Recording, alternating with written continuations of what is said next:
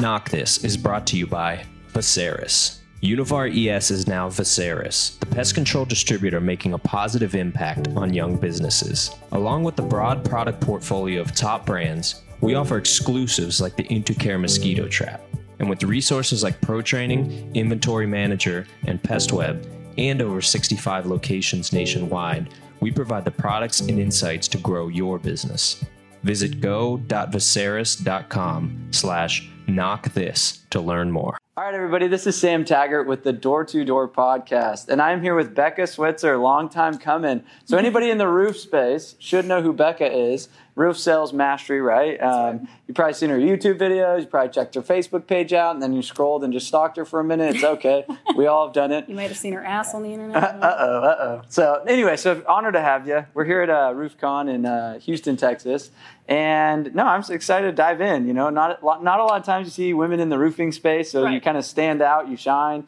And how'd you get into the roofing space? I want like a 30-second version. Very short like version. The elevator. So my elevator pitch version of this very long story is I dropped out of college my sophomore year because I started selling Cutco knives over the summer. Where are my Cutco people at? What's up? We love Cutco. Really is the stepping stone to so many things. And I was like, dang, I'm making a lot of money. I'm not going to go back to college. So I sold knives for a couple years. And then I got, very long story short, got recruited into storm restoration by a guy who is currently the vice president of like the second largest storm restoration company in the country. He was breaking off doing his own company. So he's like, you guys would be great. He's poaching Cutco people because Cutco people are such savage salespeople. And it really is true. And he's like, it'll be like shooting fish in a barrel. You'll be great. So I went out there and I'm like, wow, no one's training me anything. But I had no backup plan. It was like, you just have to figure this out. So figured it out, realized you can really make a bunch of money. And now I teach it. It's awesome. Congrats. Yeah. So been super successful in the roofing space. I think a lot of the Cutco principles should be, and you probably have applied to roofing, and obviously successful in that. So I want to dive into like recruiting. So let's just get into it. So Cutco has some of the best recruiting techniques. I mean, they recruit tens of thousands of people every year. Right. So you in roofing have probably said, okay, you guys are idiots. You have 3 reps.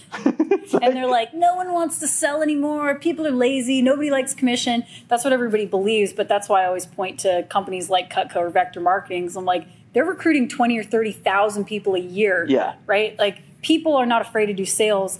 It's an issue of framing. So I'll let you I could go off on a tangent. No, I like this. No, but I think that's the first point of recruiting is it's the mindset around there are people, if Cutco to sell knives and make a $100 commission versus a $2,000 commission, now you say, I don't have a leg up on this. No, you're like, the fact that you have an opportunity, whether it's solar, alarms, whatever, you know, people go, oh, they don't want to knock doors, they don't want to do sales, they want to, and they start to actually get in this whirlwind of, I can't find anybody.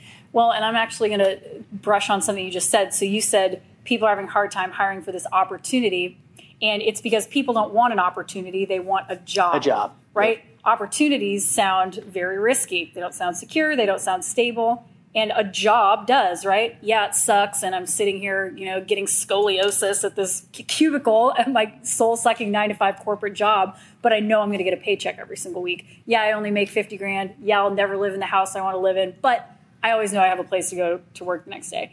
So the issue is you do have an opportunity. Like when you're in the business, if you're in sales and you make a lot of money, you're like, it's an amazing opportunity. And you're telling the truth. But when you advertise it that way, people run for the hills. Oh, 100%. Right? So like I always talk about, for example, in the roofing industry, the ad will always say something like this. People are like, Becca, no one's clicking my ad. And I'm like, let me guess. It says something like, now hiring, door-to-door roof sales, generous commission, average income, $75,000 to $100,000 a year, be your own boss.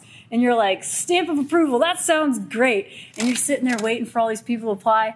And then no one applies because people read it and they're like, yeah, they're imagining themselves like selling horse vitamins out of their jackets on a street corner in like some weird MLM pyramid scheme or something, right?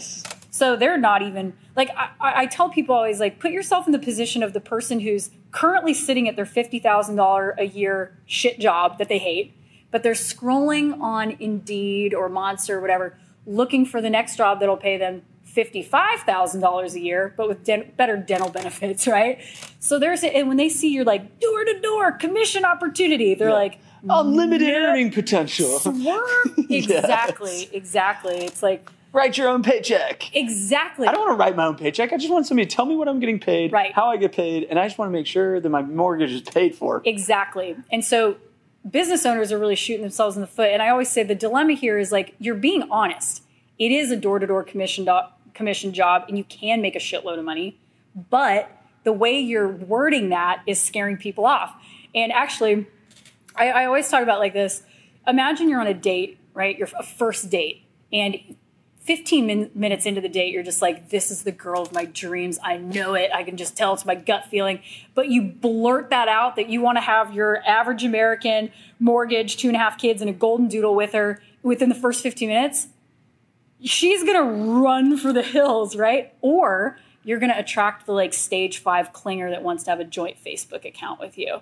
Either way, you're not getting the right person. Yes. Okay. So you have to put yourself like, you're that person that's at their 9-to-5 job. How can I frame the job? Because you're not changing the job position. You're not changing the job. Framing. Exactly. How you talk about it. And if you don't mind me giving you one more analogy, just because I think it'll help people understand.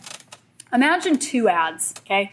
The first ad says, now hiring, no pay, on call 24/7, 7 days a week, no exceptions, extremely stressful. Next ad says, now hiring, challenging but rewarding work. Some say it's the best job they've ever had. They're both advertising parenthood, all right? But one is like this frazzled woman with bags under her eyes and like a Starbucks and her hair's messy and there's vomit on her. Yeah. Bingo. And the next one's like this mother in a pasture like blowing a dandelion, her toddler's glistening in the sun, like trying to grab the seeds blowing in the air. You're both advertising the same thing. But how you present it, how you word that advertisement is either going to attract people or repel them. So you have to think about the same thing when you're putting out your job opportunity.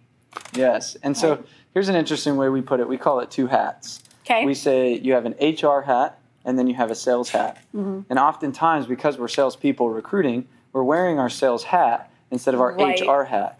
And so if you put it in this frame of, I'm hiring as an HR professional, and if you were to go apply for a job at Google, they're not like, hey, please, like, you've got to work. Yeah, you're going to make so much money, man. Like, and then we're going to like help you. And and like, okay. But what happens is that obviously pushes them away. So we just say, put your HR hat on. Bingo. As if you were hiring at Google and saying, we have an interview process. We're not 100% sure if we take you. And it creates this like, I'm not the needy. Scarcity. The scarcity. There's like, a professional, selective. There's an onboard process. There's an application process. We've got to put you through. Like a real job. So it's interesting because in our mission at Door to Door is like to unify, up-level, bring honor and integrity to Door to Door. And the problem is the way that people are framing the hiring process makes us sound like some MLM. Oh, yeah. So it pushes people away.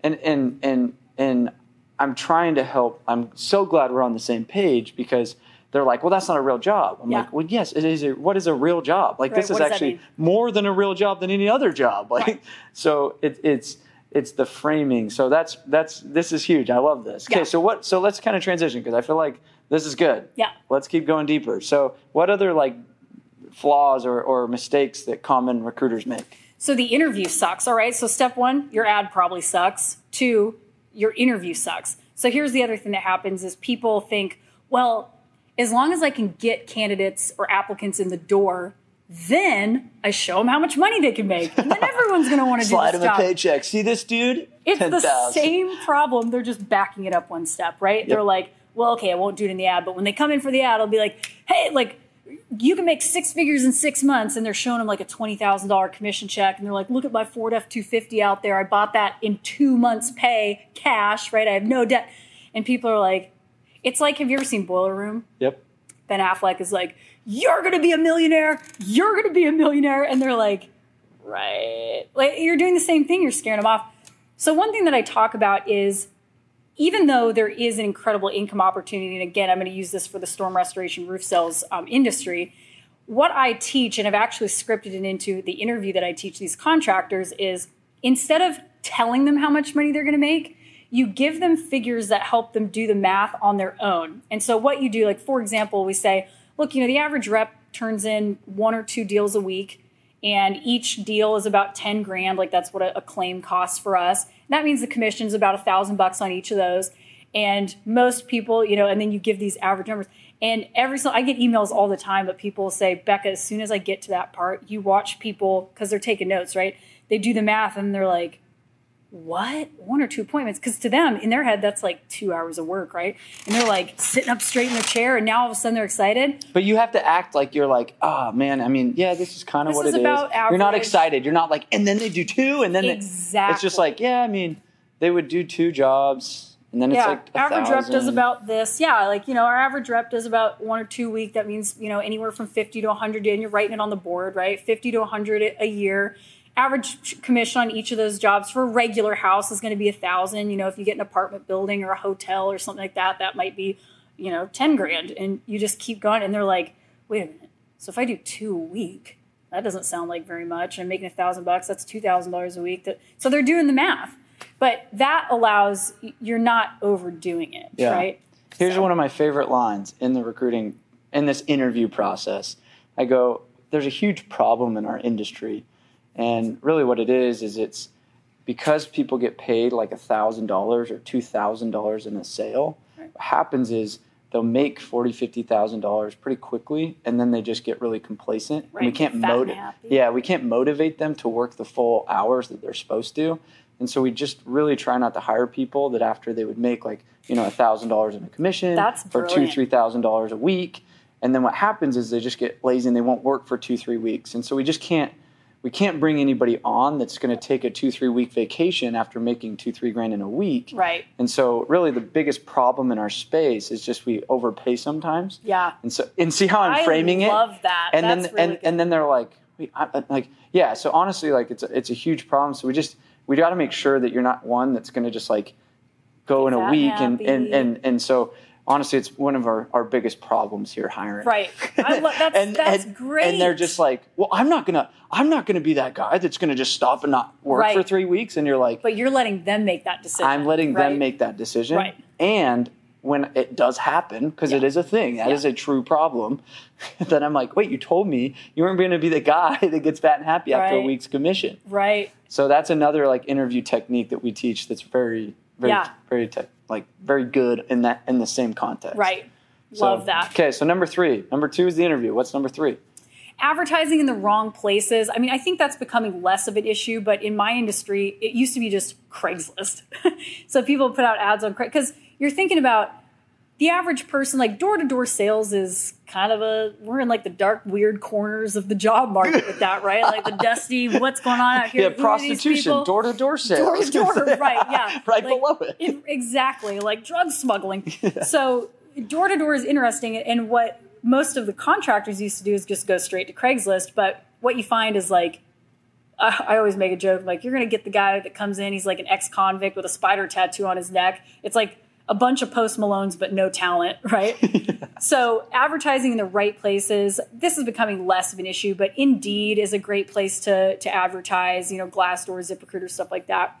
What are the other 5 from my talk today? I gave 5. They were great. What were they? You might need to ask me another question. Okay. It's been a long day, you guys. I've traveled from Colorado. I've been talking all day. Love it. Recruiting, yeah. So other hacks, so obviously you have the ads. You have the interview process. Right. I think a lot of people, they get them all excited. Like, okay, how do you make the offer and then transition them to start? Because I feel like we say there's 5 platforms. You have like sourcing, interviewing, signing, and then onboarding and then training them and getting them going, right? And a lot of times people fall through these cracks because the handoffs are bad. Right. So kind of walk me through like, okay, how do you make the offer? Because I've seen a lot of different opinions on when do they extend the offer, and then how do they like get them going? So I really modeled this after what I learned in Cutco. And so in Cutco, what they do is, and I'll back up a little bit, is a group interview. Okay. So because again, when you're recruiting for sales, you have to, if you're trying to interview people one by one, congratulations, that's your new full-time job. Like you're just going to be interviewing all the time. So group interview allows you to bring 20 people in at a time, hire everyone, except for the guy with like a swastika tattoo on his face or something like that. You pretty much hire everybody. And then, but you still have to find a way to make it feel like they're being selected, right? Mm-hmm. People don't want to be like, they show up and they go, everyone's getting hired. I'm getting herded like a cattle right exactly, now.